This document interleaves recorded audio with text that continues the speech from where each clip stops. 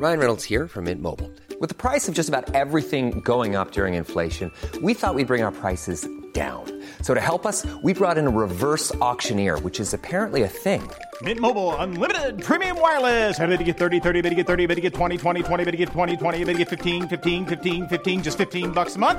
Sold! Give it a try at mintmobile.com/switch. $45 up front for 3 months plus taxes and fees. Promo rate for new customers for limited time. Unlimited more than 40 gigabytes per month. Slows full terms at mintmobile.com. Hi everybody, just before the episode starts I wanted to give a quick shout out to Glass of Wine, which kindly had me on as a guest recently. That is Glass of Wine, spelled W-H-I-N-E. Highly encourage you to check it out. It's quite an enjoyable podcast where people drink wine together and complain about things. What more could you want? The episode where you can find me is called Human Crackling, because that is something that they talked about.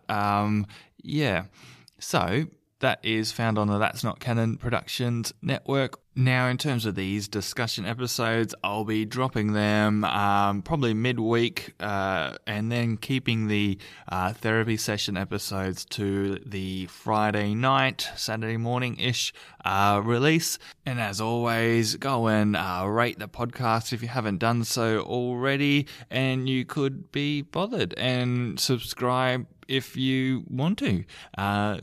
Enjoy the episode. Unless you are a very, very big and sensitive Trump fan, in which case probably skip over this one.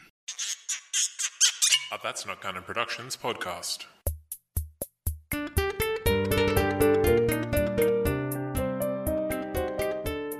Hi, hello everybody. Welcome to another episode of Therapy for Monsters. Today we are doing another discussion episode. This time we are discussing Donald Trump, one of our patients here. We have a few people joining us today. We have the lovely Amanda joining us. Would you like to introduce yourself, Amanda? I'm Amanda. There you go. She is Amanda. It has been confirmed. We have Danielle joining us. Would you like to introduce yourself, Danielle? Hi, everyone. I'm Danielle, and looking forward to an interesting discussion with everyone here today. Yep. So Danielle is a fellow counselor therapist person that works alongside me and Lydia. And Lydia, would you like to introduce yourself? Hello, everyone. It's lovely to be back for another fun discussion. Fun discussion. That's maybe an expectation that is already too high. And Amanda is my housemate who... Sure. who happens to be married to me for many years, several years we have been married for.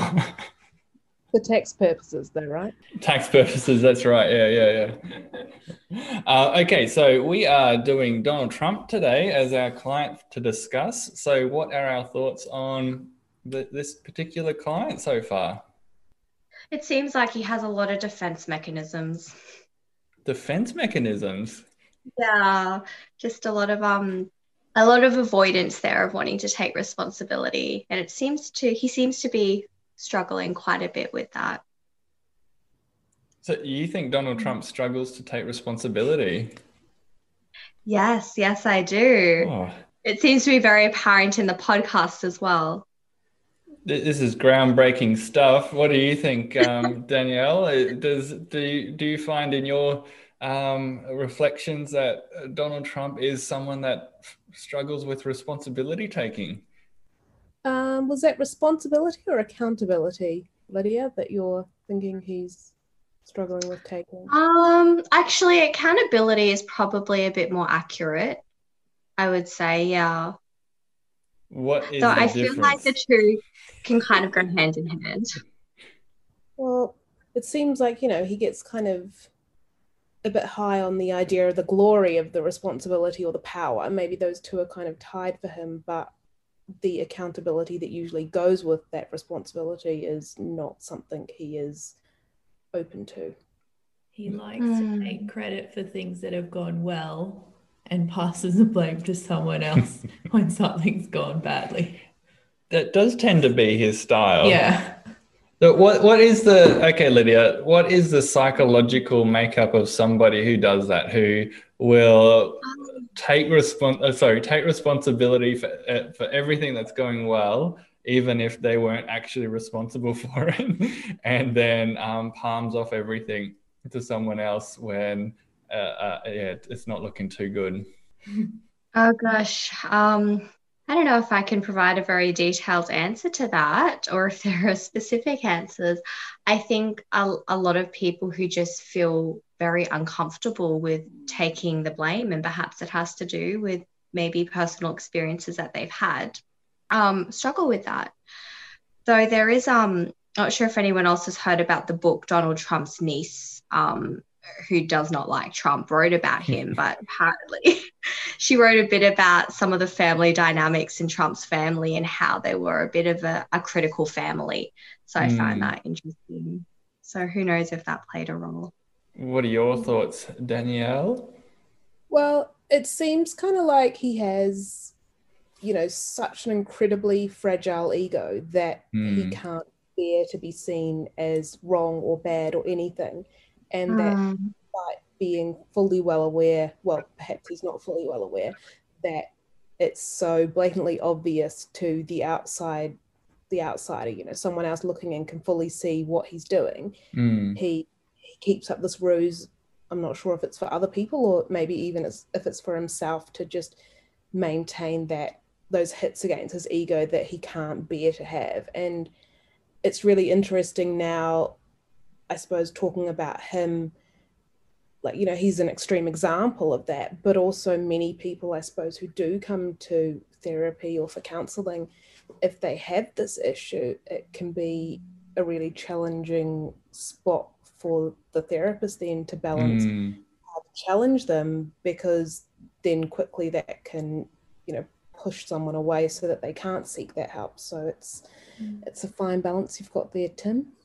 Yeah, and in the actual therapy session with him, we get into, why it is that he doesn't take responsibility for things or that accountability for things. And he talks about how his father would only ever accept him as a child when he was successful.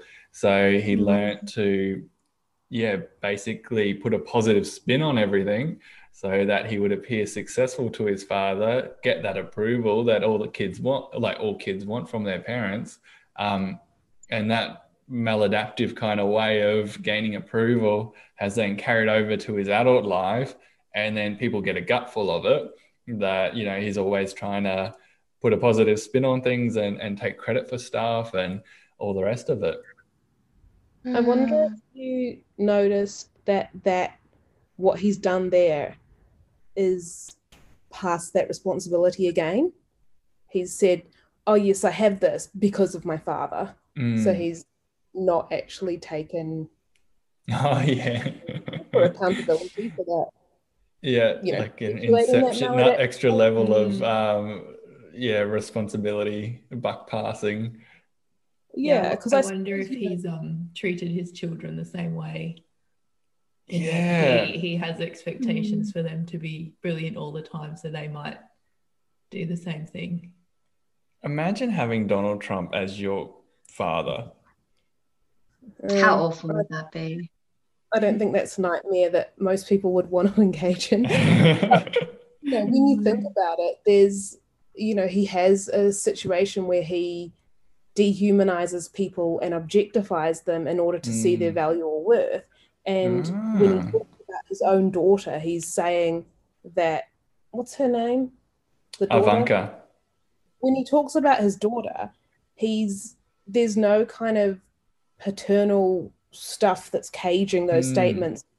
In the past, he's basically said something about how if his daughter were older, he'd be wanting to have sex with her or something when she was around. I remember that. Yeah, or like if she wasn't his daughter, then he'd want to date her or something. I don't even think he caged it in there if she wasn't my daughter. I think it was just caged in the age thing. And you think about that and you think that's really just seeing someone as an object and their worth is objectified, and it's not a healthy or normal or adaptive way of thinking about offspring. What I think is really not really interesting with it is that because he's obviously grown up, well, become famous in almost like a Hollywood kind of setting, like that. He's on The Apprentice, he's on Home Alone, he's on Saturday Night Live. So he's in that kind of film sort of industry where they do value looks, and they do objectify people. So it seems like when he's kind of looking at success now, just like how we're hypothesizing that he probably learnt to look at success from his father. Now he's looking at success in his children to see if they're acceptable. And the big thing that he's learnt is that, in Hollywood or in film, you're acceptable if you look really pretty. And, then he emphasizes this whenever he's talking about her worth. So it just seems like that's kind of playing out with his own kids, just in different ways. Yeah, but you can also look at, that situation of growing up around film and that situation and think, Arnold Schwarzenegger's done some amazing things, and look at him. Like, obviously there was so much pressure on looking a certain way and creating an aesthetic, and the amount of effort he's put into that is, obviously far more than most people are willing to do in terms of going to the gym and living whatever life he's living in order to achieve that aesthetic. But yet he's now doing some amazing things for the country, and I'm not actually 100% sure what he's achieving, but I saw something in the news. You've got good vibes about him. Yeah, he's got the vibes. I saw something coming up recently on the New York Times about something good he's been doing, and but then I wonder actually whether that's a male to female thing with Trump, that how a man doesn't perhaps have to look a certain way to have worth, whereas a woman does. And that's true about power and money. Because he's never made those comments about his sons where it's like, oh yeah, if I was a single female, like I'd snap him up or anything like that. Like he objectifies the female, like the daughter in his life, and then not so much with the males. I wonder how much time Trump has had to spend time with his family or actually be there as a father. How much, warmth and care there is there for his kids, as being his children versus as being kind of future people to carry on the name that he has. Yeah, that's an interesting point about the name, I suppose. There's a lot of, the name goes on a lot of things, doesn't it? And that's, I suppose we have children, partly, we love them, they love us, we nurture them and bring them up, but they're also a legacy. And then, for him, flashing his name across everything, the Trump Towers and stuff, that name is kind of, again, objectified rather than really bringing up someone to be their own little person and go forth. How do you think this kind of plays out in the therapy session? So he's presenting because he wants people to like him, and then he obviously, is desperate to get approval from the media, desperate to get approval from anyone with an opinion, I guess.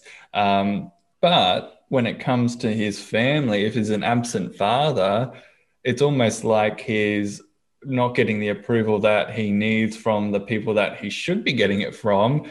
Instead, he's worrying about what strangers think of him and neglecting what his own family think of him. Like Melania, obviously, you don't need to be an expert with body language to realize that doesn't really like him. He's probably not high on her approved kind of person list, but so he's seeking all this approval and want everyone else to like him. But what do you think about that dynamic? I think it kind of goes back to something we were saying earlier about that ego threat to him, because it's almost like he's a caricature of social media or something, that he doesn't like. It doesn't really matter that he thinks Melania is trying to kill him by trying to give him the virus and stashing away his tissues. That's not really that big of a deal. He's like, all right, she knows me really well. She can't stand me. That's okay, whatever.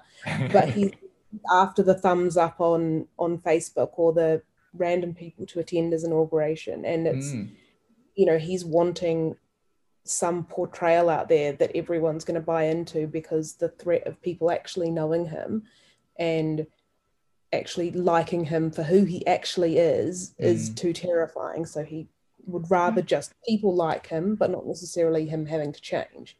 Doesn't matter. So he would rather people like a fake him than know the real him.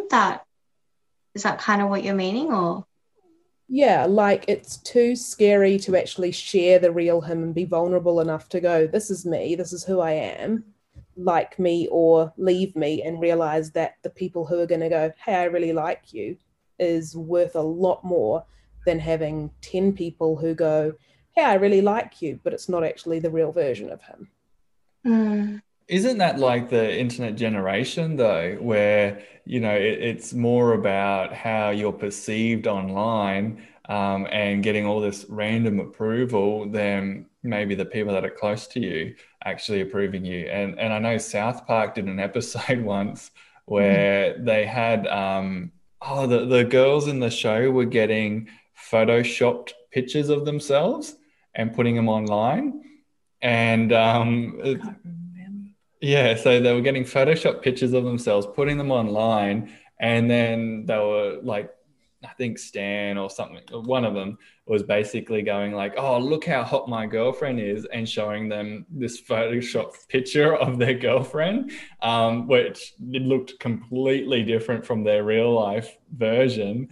And all the guys were like, oh, she's so hot and everything like that. And she was like, supposed to be like the ugliest girl in school and everything, but she just got a really good Photoshop picture. So it's almost this idea that, because, you know, you get all your philosophy and all your insights from South Park. So it's almost this idea that, it's just so much emphasis put on how you look online and how much approval you're getting from that fake persona, and your real life you doesn't matter. It doesn't matter that there's a hollowness there. It doesn't matter if there's these personality flaws. And it seems like that's the sort of dynamic with Trump, that he just wants widespread approval. And yeah, the real life Trump, like he sounds, imagine the real life Trump, like imagine having that as your father. Imagine actually trying to have a relationship with that. And what you're saying is kind of like, yeah, well, he doesn't care about that. He'll neglect that and emphasize the widespread popularity. What do you think he's trying to fill? What sort of void is he trying to fill then by gaining that widespread approval from strangers? Well, I think he's probably trying to fill a void of always being defective and feeling that he's unlovable, because he's probably never had much love from his family of origin growing up. And when that happens developmentally, people embody that and it becomes like a shame thing. They feel defective. And so if that's something that's happening with himself, he's trying to get that approval and fill up some bucket that will never fill up, because you can't fill it up by putting out a fake version of you and getting that attachment and connection and approval or some kind of sense of being okay. Is this also Trump just being BPD? Well, defectiveness schemas, I wonder if they can happen in narcissism too, because there are some forms of narcissism where it's driven by insecurity as well, and you try to overcompensate by putting on that facade. Well, I mean, it's more so with like in terms of like how BPD will kind of try, I don't know, like so they'll try to get safe relationships like with a therapist or with a support worker or something like that, but then genuine close friendships or relationships feel threatening almost, because it's like, hey, this person's just going to get to know the real me. The real me is really horrible, and they're going to reject me, so I'm going to reject them and go to the safe relationships where I can control, that sort of presentation. So then you've got Trump, he sort of fits into that idea. Trump doesn't seem to be threatened by Melania, clearly showing signs that she doesn't want to be near him either. Maybe he is. Maybe he's there up late at night thinking, God, Melania hates my guts. She's just hidden more COVID disease tissues in my pillowcase. So it's becoming really apparent. And then he's on Twitter reading all of the retweets and nice things that people are saying about him online. Like maybe that's his solace. He probably sees, back to that objectifying thing, he sees Melania as his wife and he has her. So he's not too perturbed maybe by the fact that she kind of wants him dead, maybe. I wouldn't necessarily think he was BPD in the whole, having that fragile sense of self or weak ego. I think that would be a narcissism thing, and that often I've seen, or I think pretty much I've only conceptualized narcissism as actually an incredibly fragile ego and defectiveness thing, and that narcissism and exterior being a front for a really weak self-concept or sense of self-worth. Have you seen something different, Lydia? No, I think I would agree. And, both narcissism, borderline, even histrionic personality disorder, which is characterized by that real big need for approval and attention and to get it in any way possible. Not saying Trump shows that, but he kind of falls onto, just those general cluster B personality traits. Yeah, because isn't histrionic is, they lie a lot with histrionic, don't they?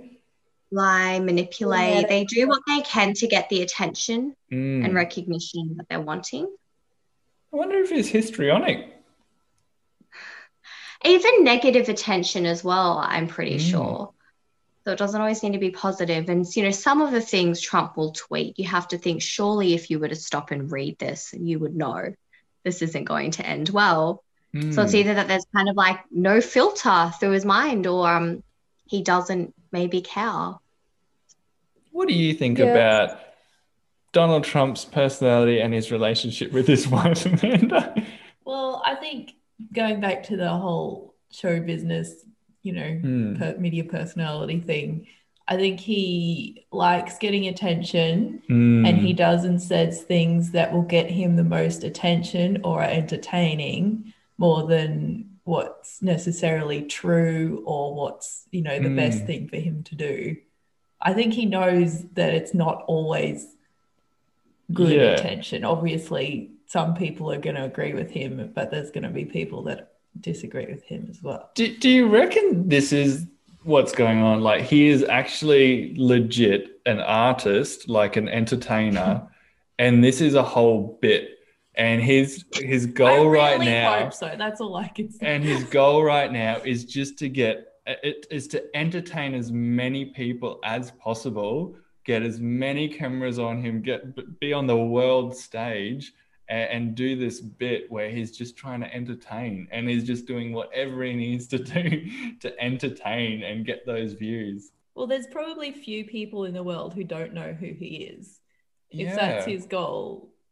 He's doing a really good job in terms of making himself known to as many people as possible. Yeah, it's kind of like that fight for relevance. And, I think I've heard about that in the Columbine shootings and things, where the idea is that, if you've gone and shot up a school or something, you'll kind of have your name known forever. It's that kind of idea of maybe that infamy is worth it somehow, that legacy or something. But yeah, I mean, I don't know in terms of, you probably know more, Lydia, about diagnosis or stuff, but I thought he would have been more like antisocial personality disorder. I don't know about antisocial personality disorder. There's definitely a lot of people would say the lack of empathy, but usually with antisocial, you see things like real hostility, aggression, destructive behavior, aggressive behavior.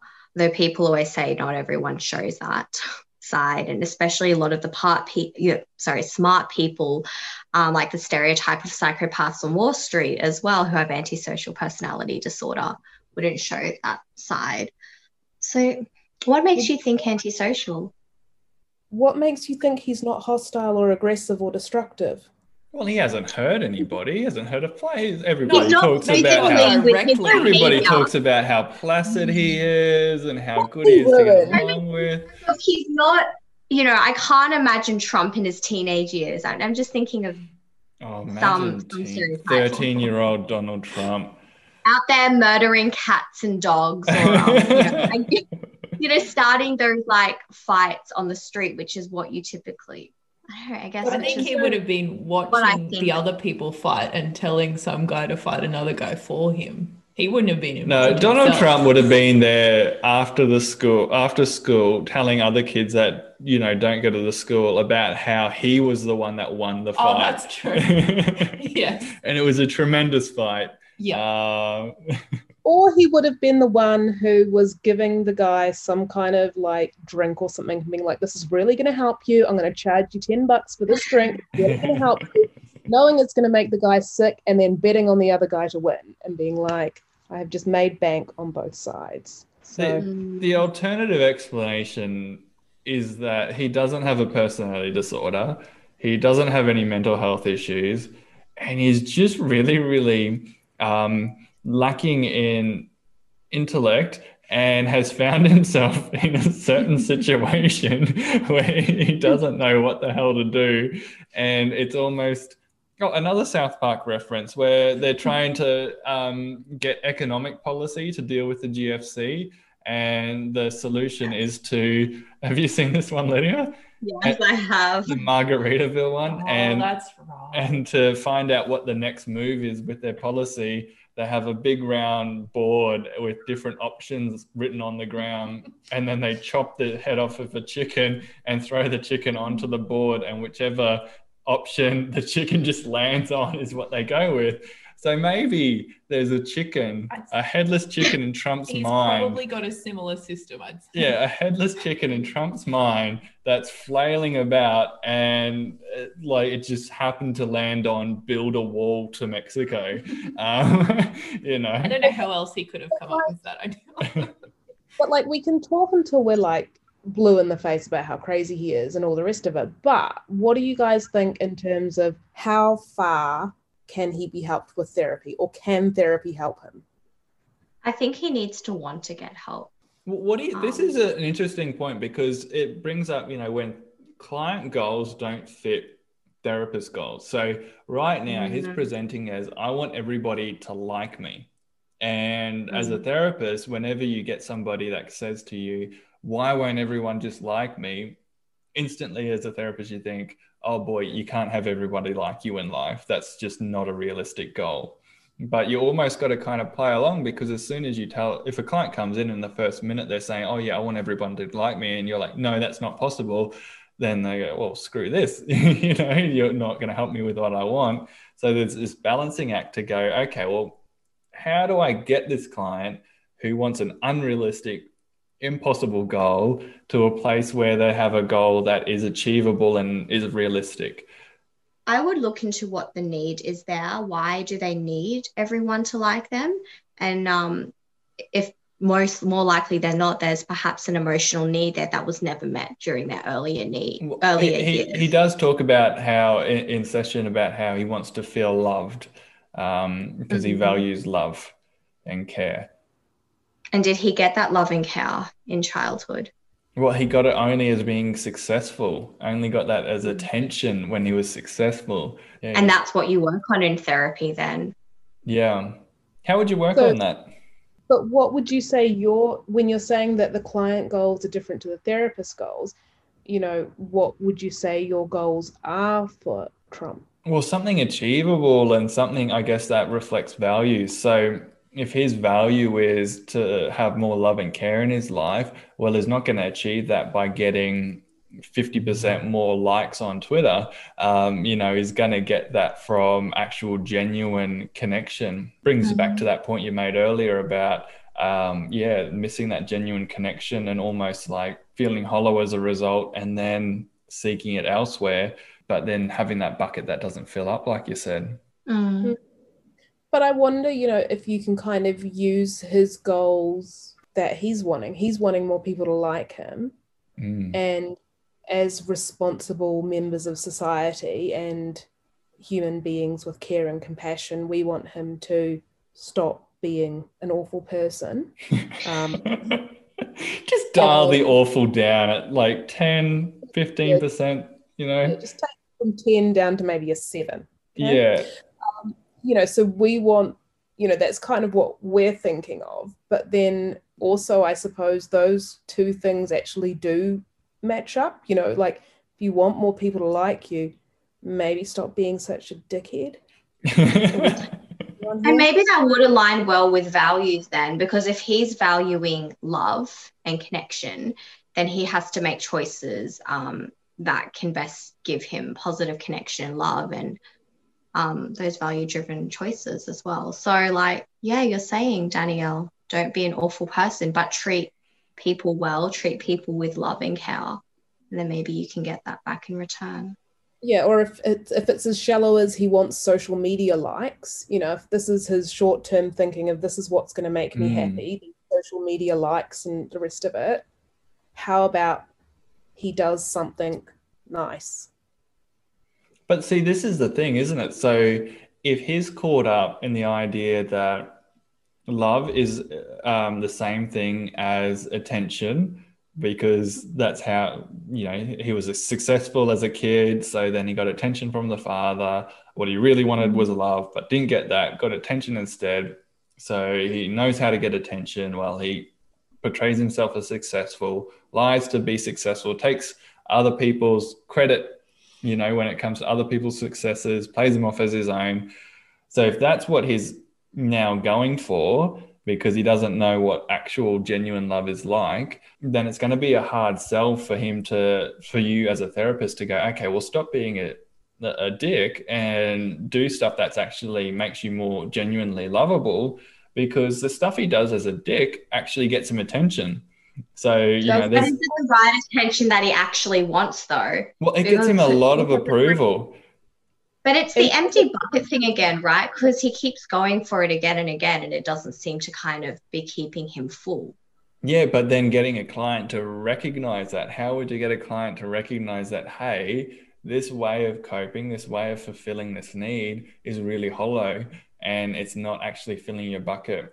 Because meanwhile, he's there going, no, I just need more likes. I just need more views. I just need more attention. But don't you think that right now, he's said and done so much awful stuff that it's kind of not really a thing anymore?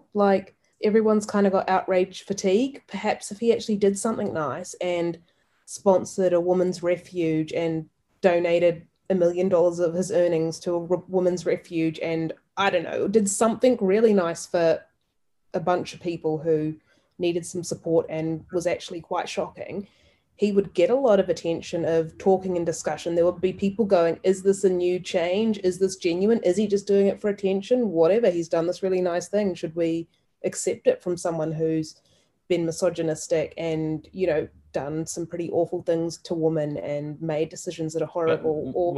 When you look at his supporter base, though, and not all, we're making generalizations. Obviously, not all of his supporters are the same. Some people are just, fair enough, sick and tired of the political dynamic over in America and just want anybody to do something different.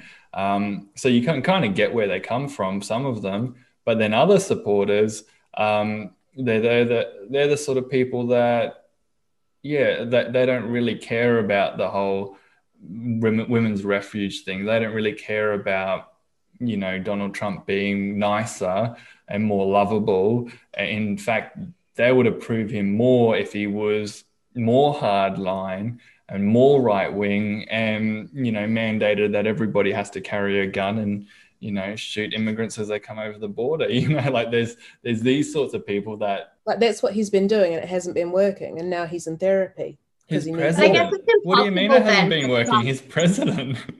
But it's coming to therapy because he wants more people to like him. So what he's got right now isn't enough. So rather than continuing to be a prick, perhaps if he just did something and tried being nice for a bit. But how would you say that to a client? How do you tell a client not to be a prick and be nicer to people? I get what you're saying, but I don't know. I think some people, no matter what he does, some people are going to approve of what he's doing and some people are going to disapprove. So if he does something that's so different to what he normally does, he's probably not going to have the approval of a lot of people that he currently does. Yeah, exactly. So I think that's probably what's holding him back. Yeah.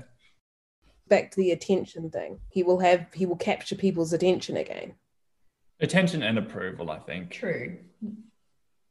But if he's linking approval or love to attention, then getting him to do something good for attention would be more on our news in Australia if he did something really nice rather than if he just said something awful again. It'd be like a dog driving a car, wouldn't it? Or like a cat flying. It would be very noteworthy, wouldn't it? Exactly. That's true.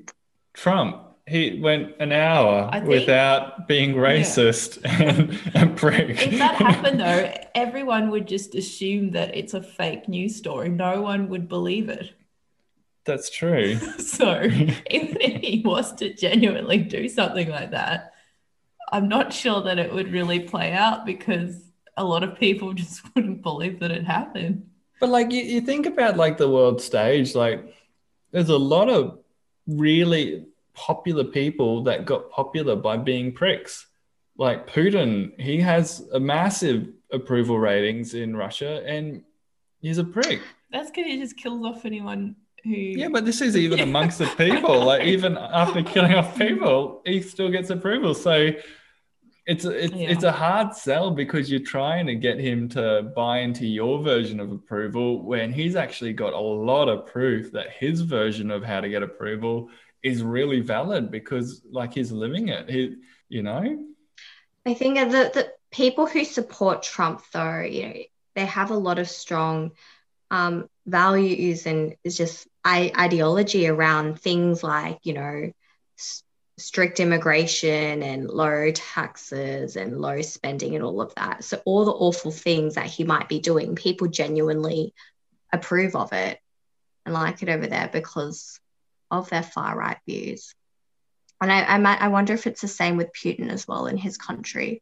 If there are some people that just, I don't know, genuinely like his policies. Yeah. Which imagine being in America and not sharing any of these views because that's the majority over there. Like he didn't win the popular vote. So you're living in a country where these views are forefront and your political system is reflecting it, your judicial system is reflecting it. How much would that suck?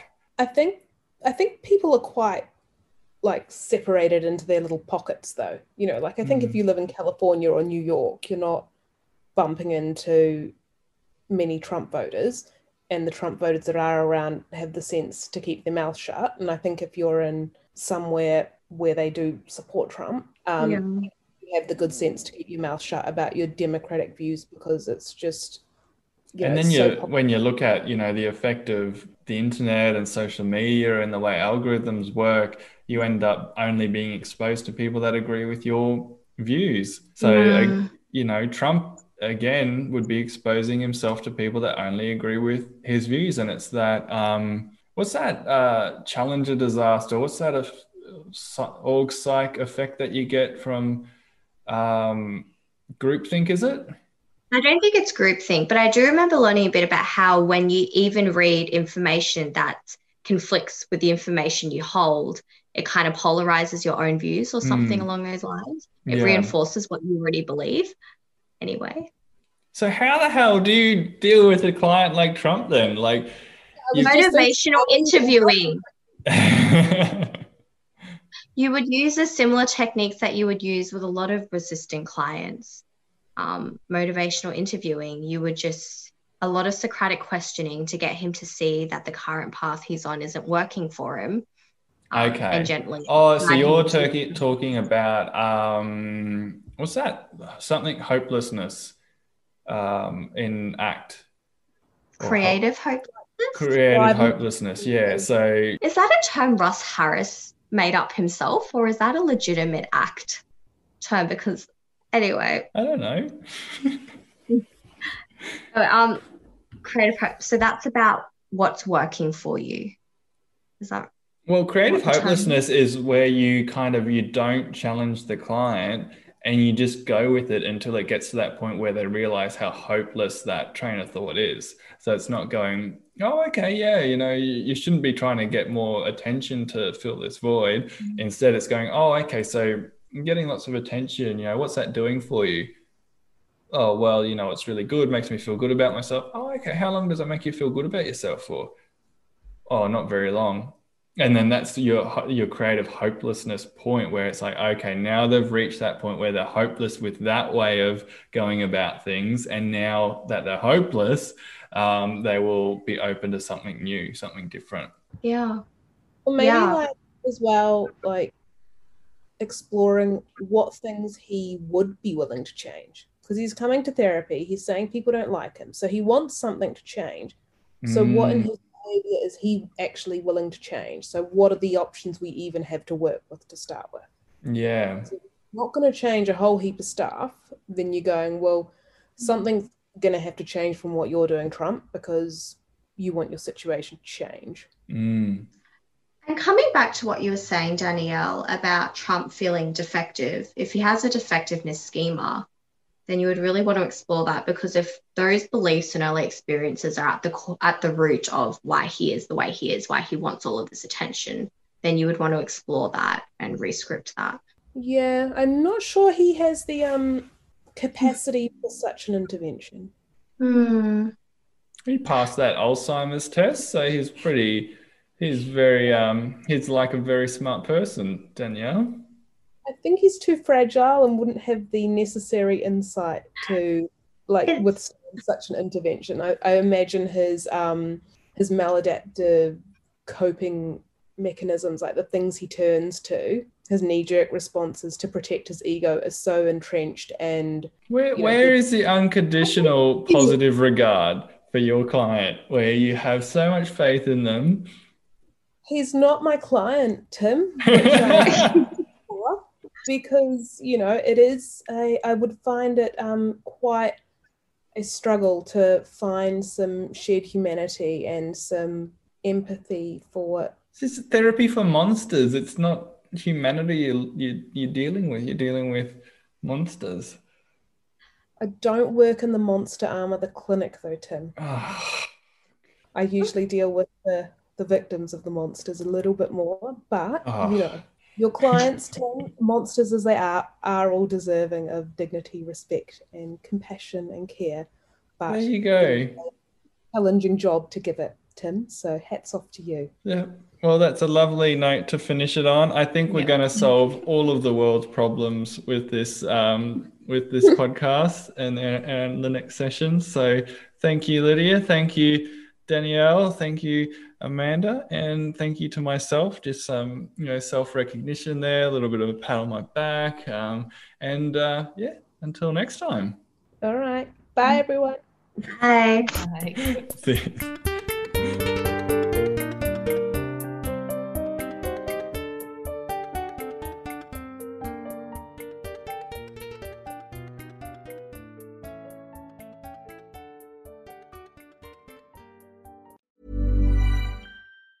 Hi, I'm Daniel, founder of Pretty Litter. Did you know cats tend to hide symptoms of sickness and pain? I learned this the hard way after losing my cat, Gingy. So I created Pretty Litter, a health monitoring litter that helps detect early signs of illness by changing colors, saving you money and potentially your cat's life. Pretty Litter is veterinarian developed, and it's the easiest way to keep tabs on your fur baby's health right at home. Go to prettylitter.com and use code ACAST for 20% off your first order and a free cat toy. Terms and conditions apply. See site for details.